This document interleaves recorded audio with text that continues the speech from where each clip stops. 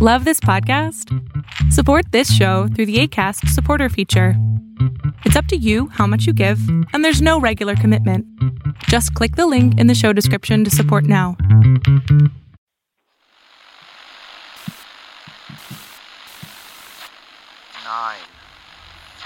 12, 10, 28, 2, 23.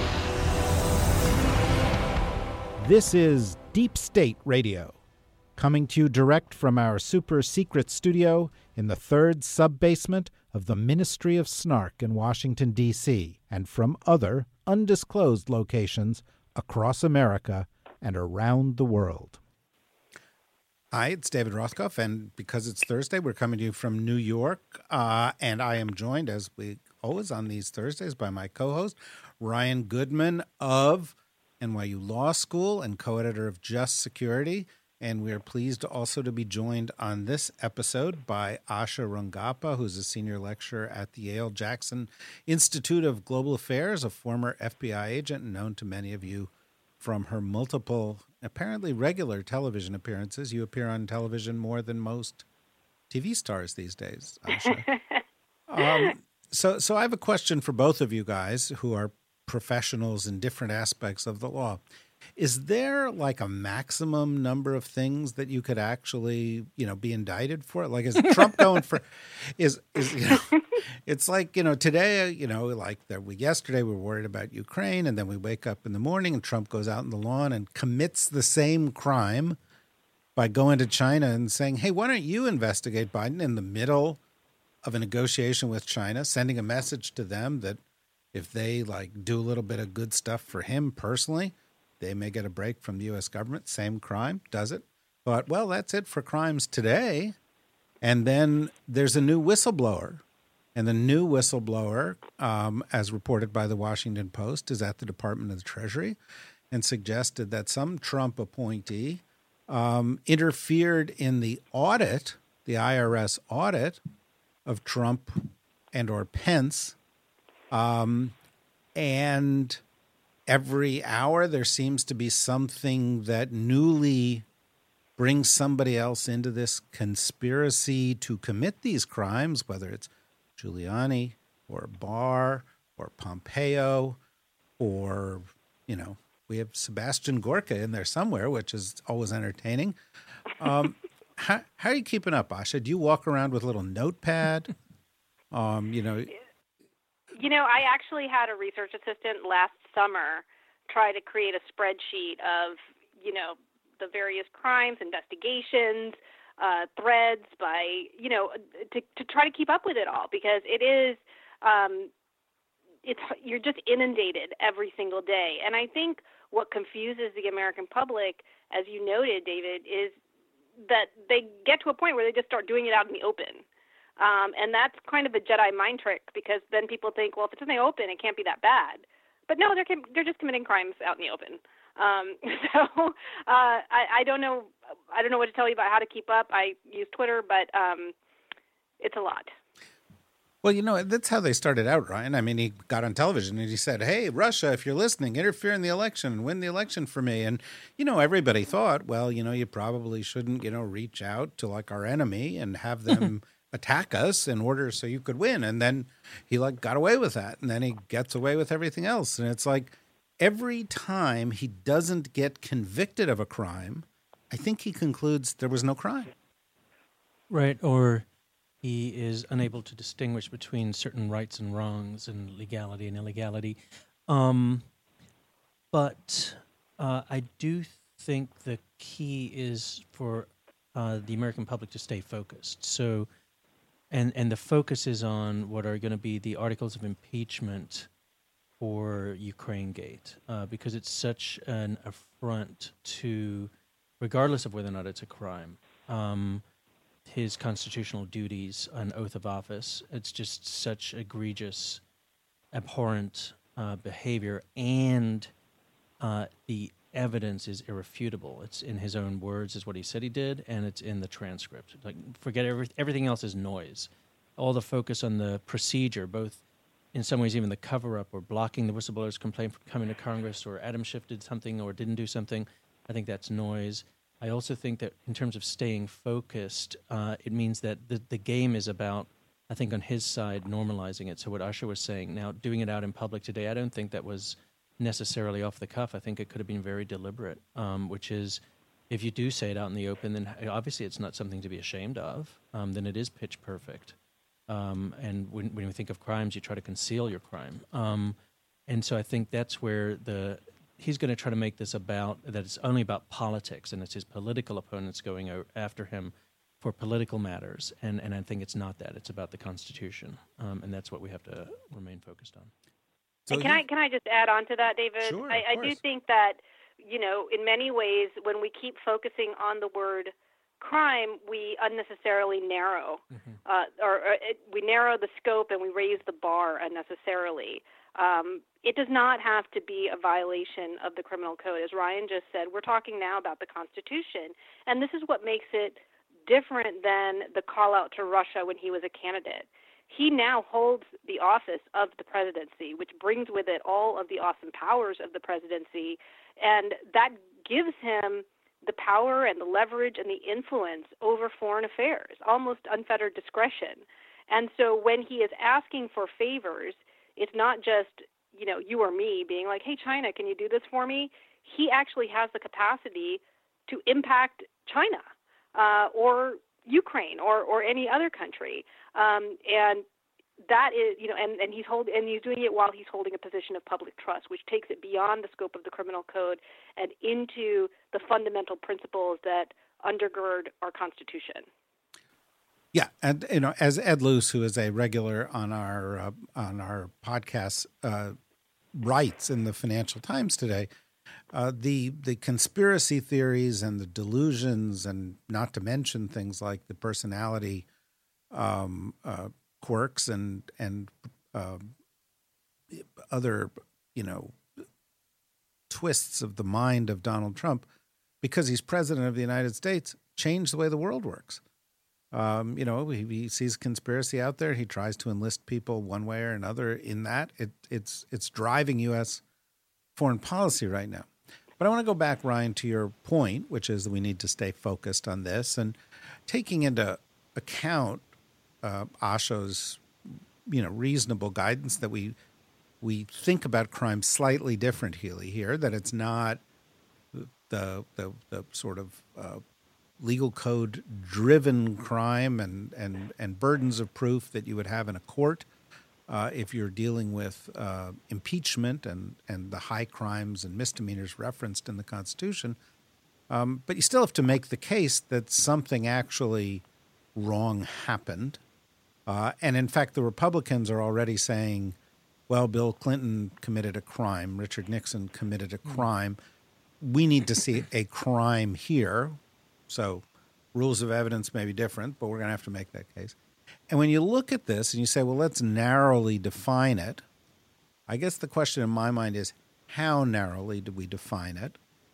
Trump had a phone call with Zelensky, but Trump's phone call was preceded by a phone call to the Ukrainians saying, if you don't discuss the Biden issue, we're not going to have the phone call.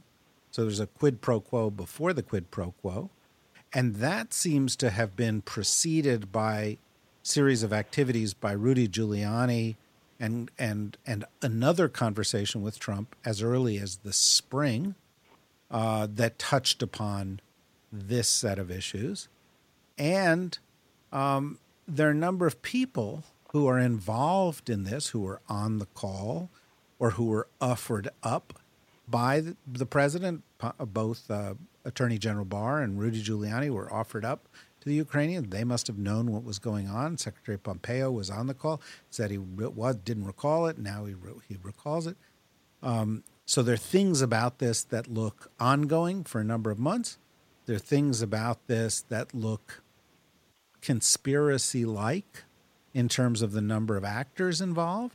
There are potential violations of real laws like federal election laws, as well as crimes defined under the sort of constitutional definition of impeachment. And finally, sorry for the long list, but and finally, there is also however this connects to Russia as an issue, because everybody's like, oh, why are we hearing so much about Ukraine? But Ukraine was represented by Paul Manafort. Rudy Giuliani went to go and see Paul Manafort for advice on how to deal with this Ukraine issue. Donald Trump was pushing the Ukraine to embrace a Russian line from Putin. The reason Putin put his thumb on the scale of the 2016 election was to get sanctions lifted for going into Ukraine. Just this week, the new president of Ukraine going, yeah, okay, but essentially you guys can have that part of Ukraine. Here's another settlement, which Trump was pushing for. So staying focused even within the bounds of this crime seems challenging. It does.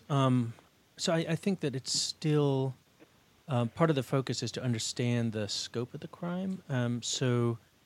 I do think we narrow it too much by thinking just about the phone call.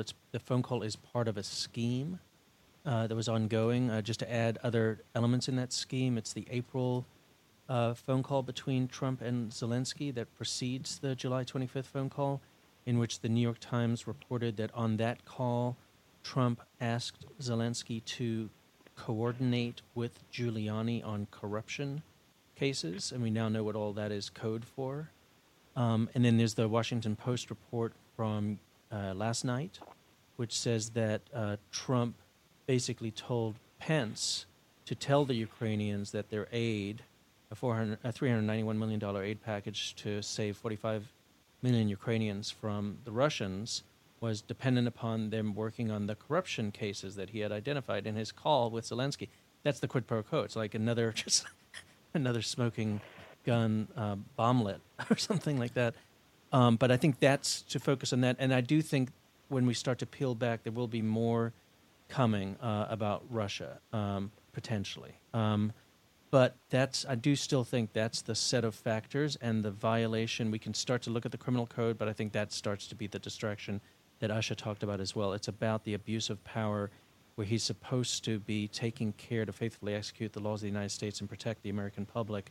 And instead of engaging in foreign policy, he's engaging in use of the power of the presidency for his own personal political gratification. And I think that's the red line that nobody, no American should allow any president to ever cross.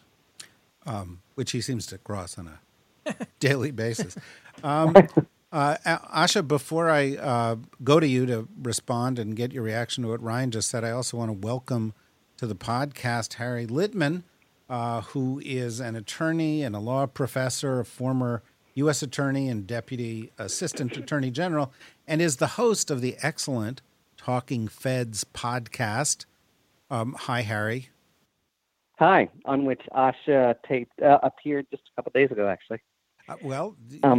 You're very fortunate, and we're obviously behind the times. So let me turn to Asha, and then we'll turn to you, Harry. Just responding to what Ryan said, the issue of keeping focused is not so easy when there's so much going on.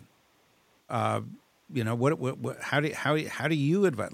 How should Adam Schiff approach this? Yeah, I think it gets back to the same issue. Keep it simple, stupid. It's KISS, right? This is somebody who had leverage, who wanted to get a personal benefit from using that leverage. I mean, it's really as simple as that. And the rest is really details of what the leverage was and, how it relates back to particular countries. I mean, I think we can use an analogy that we all understand in say, the context of corporate America. If you have a CEO that has the power to hire and fire and promote and give assignments to his subordinates, and then asks one of those subordinates to do a personal favor, which is not in the interest of the company as a whole, but really for his own personal gratification, we would see that as an abuse of his power. that there's a power differential, and that even if it's not explicitly stated that if you don't do this, I will punish you, that is understood by virtue of the fact that the superior person has the power to do it.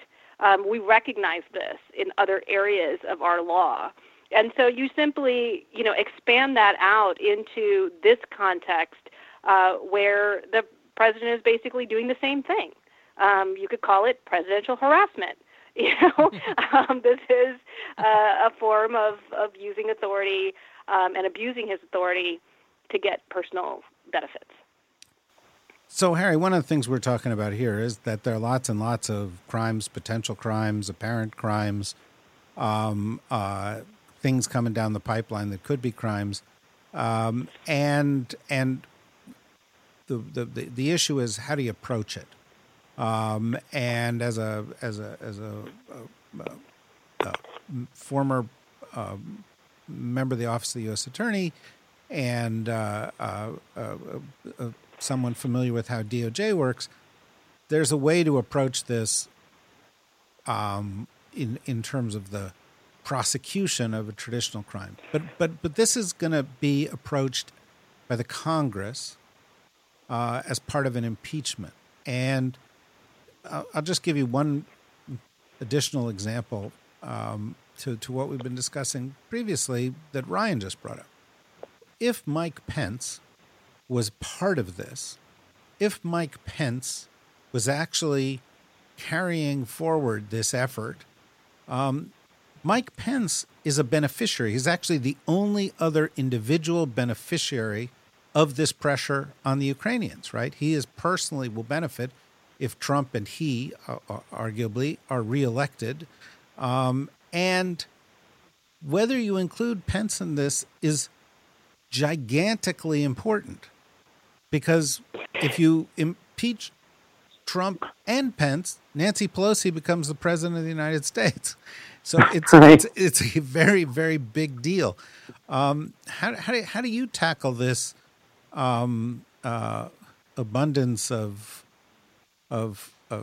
riches is not the right word, but right, targets as a prosecutor. So look, my watchword would be Asha's about trying to keep it simple, but keep it simple in political terms, because as a high crime and misdemeanor, I mean, it's really crystalline. It's not simple.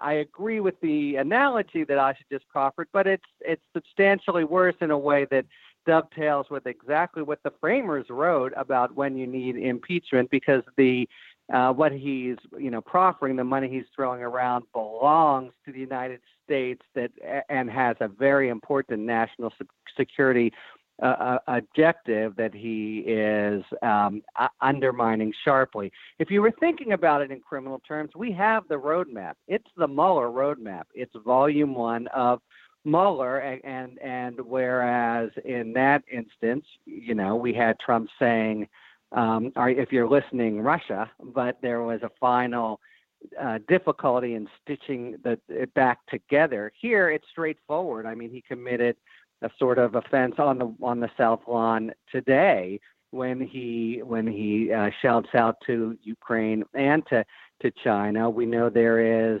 the real sort of conspiracy that Mueller tried but couldn't quite stitch together.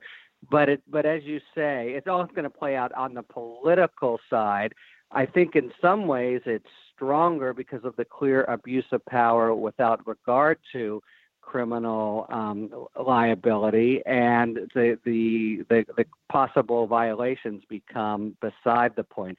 I think Pelosi and the Dems need to, and by all indications they are going to, focus very clearly on the single. You're right, by the way. I don't want to say single event. You detailed very well the whole backstory and the months of Giuliani and Pompeo and others actually paving the way for this clear demand, play ball with Trump on getting dirt for Biden, or else you don't get your $400 million. So I would just try quickly and cleanly to stay focused on that, and they'll have a wealth of witnesses to try to speak to. And in some ways, the whistleblower complaint gives them a roadmap, again, not for a crime, but for an impeachable offense. So one of the problems here, Ryan, is that the jury is the Senate of the United States. And in order to get a conviction from that jury, 20 Republicans have got to switch from towing the party line to actually voting to remove the president from office. And so this is not simply a legal case in which you argue the merits and look at the letter of the law. This is a political case. And Trump is fighting the case his own way. One might say recklessly, fighting with the press and saying, no, this is perfectly fine, and saying, see, look, I'm doing it again. Nothing's happening to me. And even today, as we're sitting here talking about this, apparently one of the factors that's weighing on the minds of the president and his colleagues in the DOJ, apparently Attorney General Barr, is that the whistleblower in the Ukraine case is a Democrat. Now, there are more Democrats than Republicans in the United States, and of course the U.S. government is full of people who have political views and should, in fact, who don't let it color the outcome. But the reason it's come up is because this will get a certain number of Republicans to say, I'm not sure this guy is trusted, even though the whistleblower actually has nothing to do with the case. Doesn't matter who the whistleblower was. It matters whether the thing happened or not, right? Mattered whether the thing is done. But, this is a case that turns on a political issue. Can you get 20 Republicans to think that if they don't vote this way, they will lose their jobs? Because you can't conclude that they're going to do it on the basis of conscience, right? So I'm just wondering how you think that colors this, and if it's in fact unwinnable given that set of factors.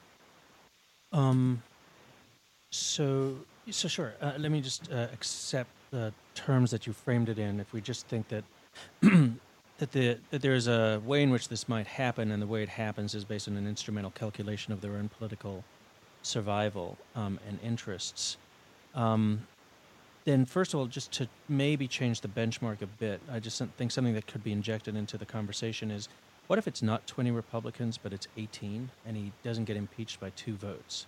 I think that is such a shock to the legitimacy of his presidency that he doesn't get reelected. So that's one way of ushering him out. And then the second, I suppose, is so what will affect the Republicans? Well, I think one question is, how much is the question going to be raised in the Senate when some of the Republicans are beyond the primaries or no longer have a primary threat?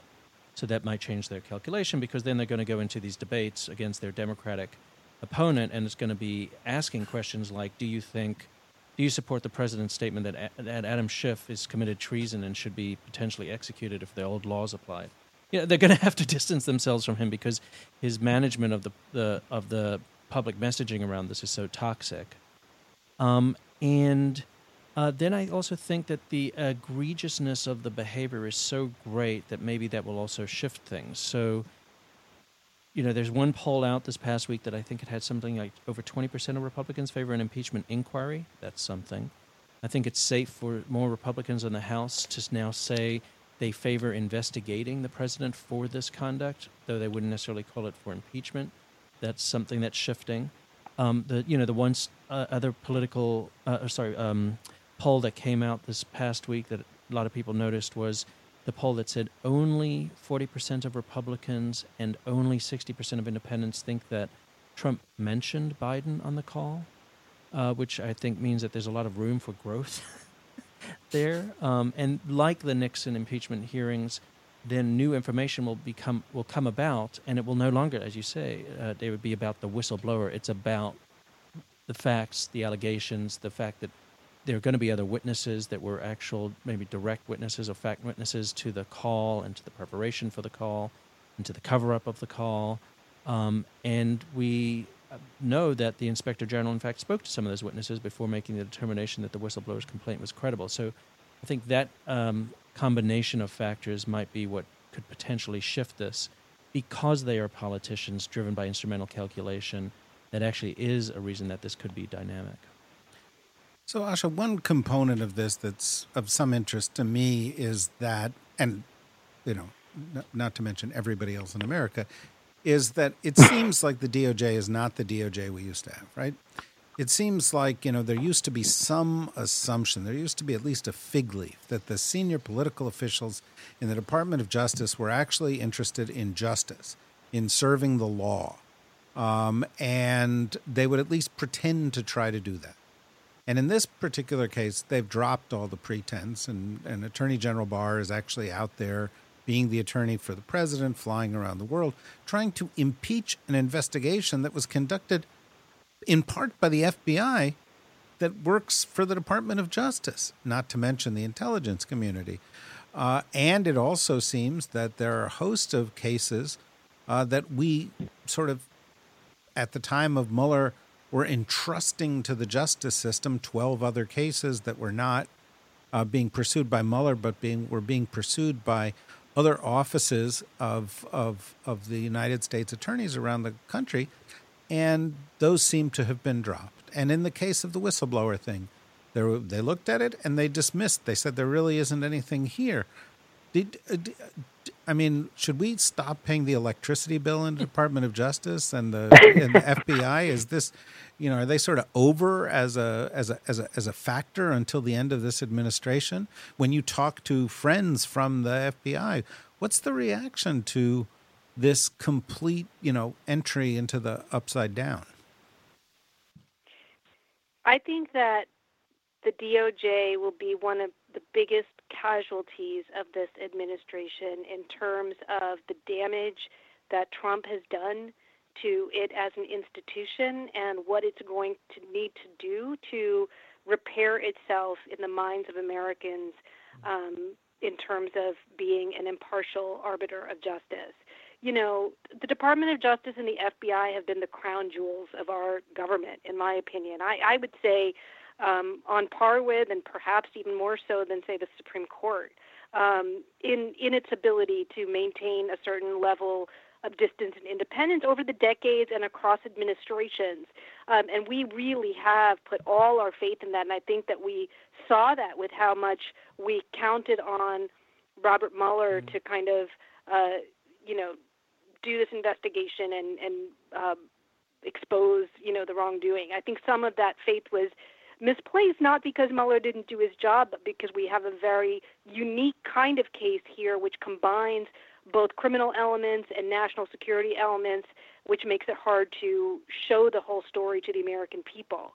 I think the lesson here is, that so much of the independence of the Department of Justice has been built on norms that have been observed by presidents across administrations, and that just simply haven't been in this case. A historian at Yale, Beverly Gage, who's writing the definitive biography of J. Edgar Hoover, talked about how the independence of the FBI was kind of shaped by him. He mainly for his own benefit. He wanted to have this kind of fiefdom that no one could touch, but he actually never registered with a political party, and I think never voted, because he did not want to have any kind of, he didn't want to be beholden to anyone. But that has been shaped into kind of what we know today. I think that, frankly, the people who work in the FBI and DOJ are super depressed right now. I am. Just as a former agent, and I think Harry might agree that former prosecutors, it's, you're kind of mourning a certain culture that you believed in and that we're seeing fall apart. So I really wish I had something super optimistic to say, but really, we've just kind of handed over the keys to people who don't observe those norms anymore. I hope that we'll do it after this administration is over, but even then, I don't think it's going to go back to normal anytime soon. So, Harry, you were a U.S. attorney. What's your view on this subject? Yeah, it's kind of heartbreaking. So first, morale is abysmal, exactly as Asha says. So it's a really difficult place to work.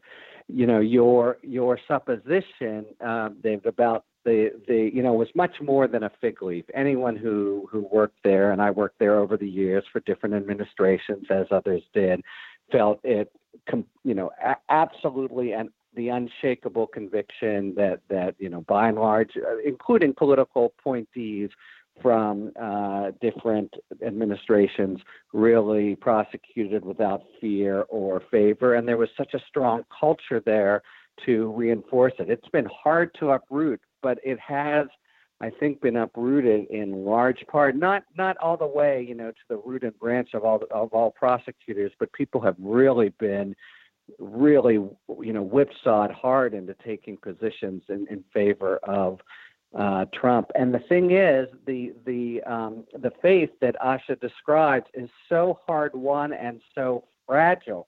There's no way to really, once that confidence of the American people is lost, it hurts, the Department of Justice mission and every single prosecutor who stands up in front of a jury that now believes that, in fact, it's political considerations and rather than the merits that drive those decisions. So that's why it will take just a lot of time to try to put the eggs back together, as it were. It's really a body blow that has anyone who has a proud sort of past with the Department of Justice pretty glum.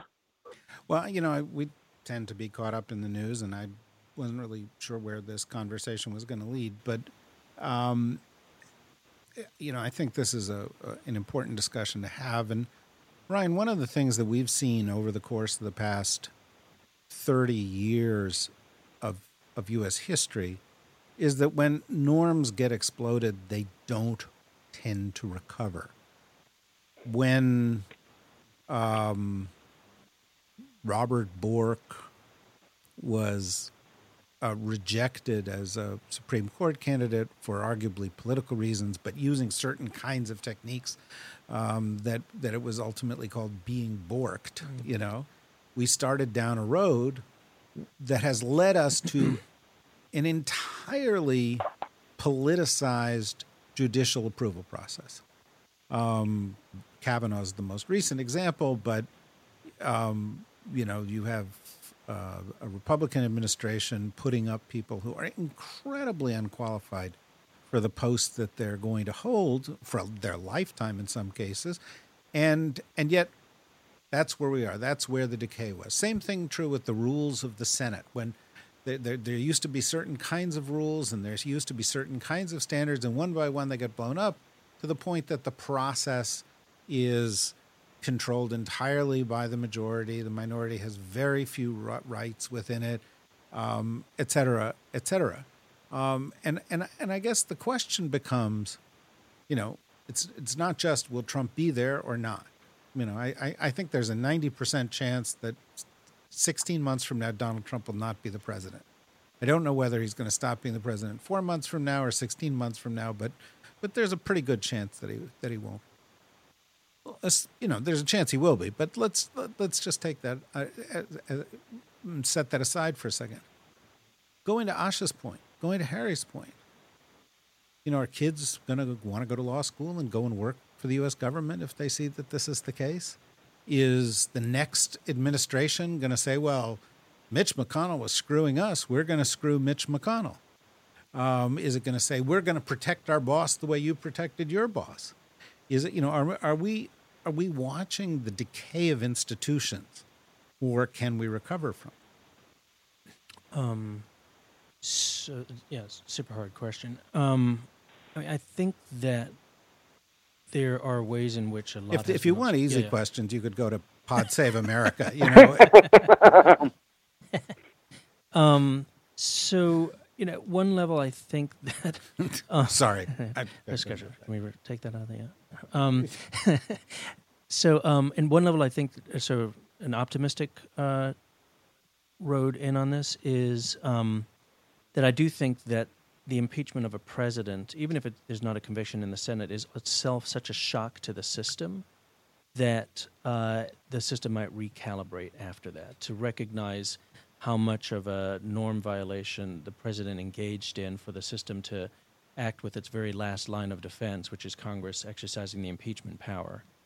And that it might therefore be like a post-Watergate moment in which we do try to rebuild institutions in light of what we've learned in terms of the pockets of discretion and ability to abuse power, and start to create institutions and structures that put in place ways in which we otherwise have just relied on norms that have not been enforceable by law and the like. So certain aspects in which we start to rebuild that, and to think about it that this might be because it's taking place during an election season that we might have Democratic primary candidates speaking about what they would do to constrain the executive. And just by one example, Elizabeth Warren has said some pretty let me choose the word properly, but she's been saying some pretty strong things about how the president must be constrained by congressional authority before using force, which is a remarkable thing, and that will have its own political gravitational pull if she is but the president in terms of... Well, there is the whole Constitution thing. Yeah, no, but my understanding is that some of the statements go beyond what we would think a president might need to, in an extreme emergency, go to Congress for. So, but the point being that I think it's part of now the discourse and the conversation about constraints in the executive. So that's the optimistic take on part of it. But I also think, and in another optimistic take, I do think that it's actually healthy that our children, I have 2 kids, that this is part of the conversation, have a healthy skepticism about authority. And it's not just that the president can be trusted to do the right thing for the American people necessarily, and I think that's maybe post-Watergate there's a real upside to post-Watergate, which is a cynicism in some respects, a healthy cynicism about governmental authority. So those are parts of the upsides, but I think there's a huge part of the downsides, which both Harry and Asha were identifying, that might stay with us for a very long time and hard to recover from. So Asha, Ryan's kids have problem with authority. That's, could have to do with Trump or Ryan, right? I mean, your kids probably respect you, right? They do what you say. Laughter and silence in the background. So here's another dimension of this thing. We only have a couple minutes left, but the Nixon case included not just the president being confronted with the possibility of impeachment, but a whole host of people around the president being indicted and convicted for crimes. In this case, if you take the very, very narrow instance of the Ukraine case, and we'll argue, later we can discuss that, there are many, many other crimes that could be associated with the president. You do have the vice president, the secretary of state, Rudy Giuliani, and others who are involved in it. But we have this dysfunctional DOJ process. Are they all going to walk?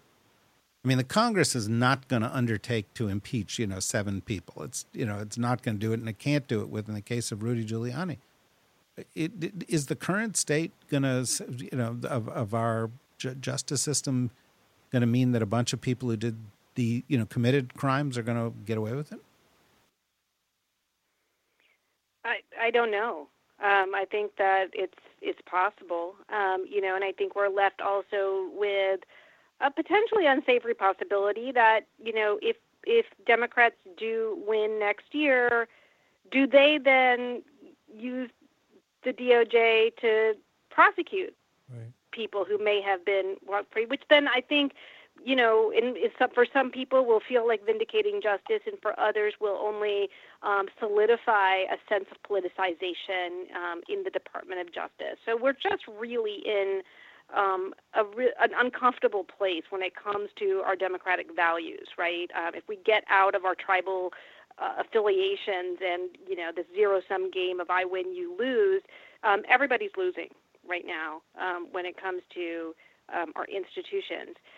Again, I think to just circle back to where we began this conversation, I think the key here is to remember that right now we are facing an unprecedented threat, which is the person in the Oval Office. I mean, he really does pose a national security threat to the United States. When you have someone who sees the agencies that he oversees and his own power as being there to further his own ends, whether or not they are aligned with the interests of the United States, that in and of itself is a problem. And, Harry and I were at the Texas Tribune Festival this past weekend, and he wasn't on this panel, but I was on with a few other prosecutors. I actually posited to the audience that I think that we need to be prepared to make a trade-off, at least with the president, that it might be worthwhile to let him walk if he just steps down. I know people want to see him in an orange jumpsuit. I want to see him out of the Oval Office. I think that when you have, and this is my FBI background coming in, I think that when you have people who engage in a pattern of corrupt behavior, they'll do it again at some point. And, it's like OJ, he walked free and then, he went and committed more crimes and ended up in jail. So I think that is still out there, but I think that we shouldn't discount the possibility that even as things get uncomfortable, and we're talking about the Senate, things could get so uncomfortable for Trump that he may be willing, especially if his electoral prospects grow dim, he doesn't want to lose. That would be a huge humiliation for him. That there could be a way that he saves face by quote-unquote quitting under, a deal that lets him walk off and, create his own TV network or whatever. And I still think that would be a net benefit to the United States. So, Harry, we're getting towards the end here, but there's sort of two questions that are associated with what Asha just said, one of which is, what do you do after the fact? Do you go and do you prosecute these people when you can prosecute them? And there's the challenge there, or the conundrum of, do you do it because that's the right thing to do and you're protecting the law, or do you not do it because you want to heal the divisions that exist within the country? But apropos specifically of the case of the president, if you let him walk and that preserves the GOP administration and you end up with President Pence and Mitch McConnell where they are, then a bunch of the things that we're talking about here within the court system and with Bill Barr and so forth will go unchanged. And the only thing you'll get rid of is Trump. So I guess I'm posing the same question to you. Right. But with the caveat of everything Asha just said. Right. Well, look, I think in a way, Nixon is the right precedent to look to for both aspects of your question. There was a lot of bloodlust in 1974 and outrage at Ford, but I think history has basically sustained his judgment that it was time to try to cool the waters if you could. I, for two now with Asha, would take the deal in a heartbeat because for all his malevolence, his bigger damage is to the country and our norms. But the big difference if that were to happen, it's like Nixon. There's a definitive judgment of the body politic to reject him. I think it's pretty unlikely, and so the question back to the health of our institutions will be, if he is impeached but not convicted, will there be a kind of precedent now built in to the political assumptions that validates this kind of level of outrageous behavior? What will it? Certainly, if he resigns, walks with a deal, we begin as in Watergate to reshape things. But if he doesn't, if he survives and even is reelected, the question, becomes what will future presidents, be able to get away with, or what will it take to restore the basic health of the democratic institutions that he has so harmed. So I'm going to give you the last word here on this, Ryan. Should Deep State Radio extend to the president the opportunity to step down so we can all move on? I think you'd make a very valuable co-host. He would make a valuable co-host. Good luck. The two of you can have a great time. That's one I'll pass on. But do you agree that the major focus post this is going to have to be on healing? Yes, and I think whoever the next president is, if they can try to bring parts of the country back together, exactly what dovetailing with what Asha had said before in terms of the tribalism that's set in and the zero sum, that we just can't survive if that's going to be part of it, and if that's part of our media environment. We need somebody that can actually try to forge a very different political understanding within the American community in a certain sense, and I think that's vital. So the way in which he leaves the scene is important to how that can be set. Okay. Well, it seems that there is a consensus here on these points. And since I don't know if I agree with you guys, I'm just going to keep my opinion to myself. You've all been. You want the orange jumpsuit? I do. I would like to see. I think there is a danger to not holding people accountable for their crimes, and I think that one of the things that reduces the likelihood of sort of institutional recidivism, in other words, that we get somebody else who comes back in and does the same thing, is that they see that there were some consequences, as opposed to the kind of traditional white-collar sort of golden parachute. You do something wrong, you're out the door, it's not going to be so bad, you go live at Mar-a-Lago. I don't know if I'm comfortable with that, but you guys make some very compelling points. Obviously, this is something for all of our listeners out there in Deep State Radio land to ponder, and there will be many more facts to color their views of this case over the weeks and months ahead, and we encourage them to come back and join us again, as Asha has and as Harry has, and please, guys, come back again. Ryan will be here every week, and we will grapple with these issues until Ryan replaces me with Donald Trump as his co-host in the not too distant future. In an orange jumpsuit. In an orange jumpsuit, which is an image. We'll go to video immediately at that time. Make Deep State Radio great again. Make Deep State Radio. Hey, wait a minute. I thought we were great. No, I'm kidding. And let's not forget Talking Feds, which is a great podcast, and everybody should listen to that as well.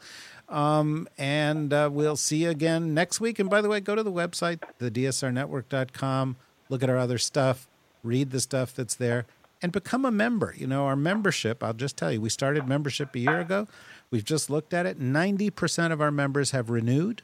Many of them have upped their renewal rate. That's super high above the norms in these kind of things. And we're very proud of that. And I think it's because of shows like this with people like this. So thank you very much, and we'll talk to you again next week. Deep State Radio is a production of the Deep State Radio Network, a division of TRG Interactive Media. Our podcast today was produced in cooperation with Goat Rodeo Productions and was supervised by Ian Enright. Join us again for another episode of Deep State Radio. If you don't, we know where to find you.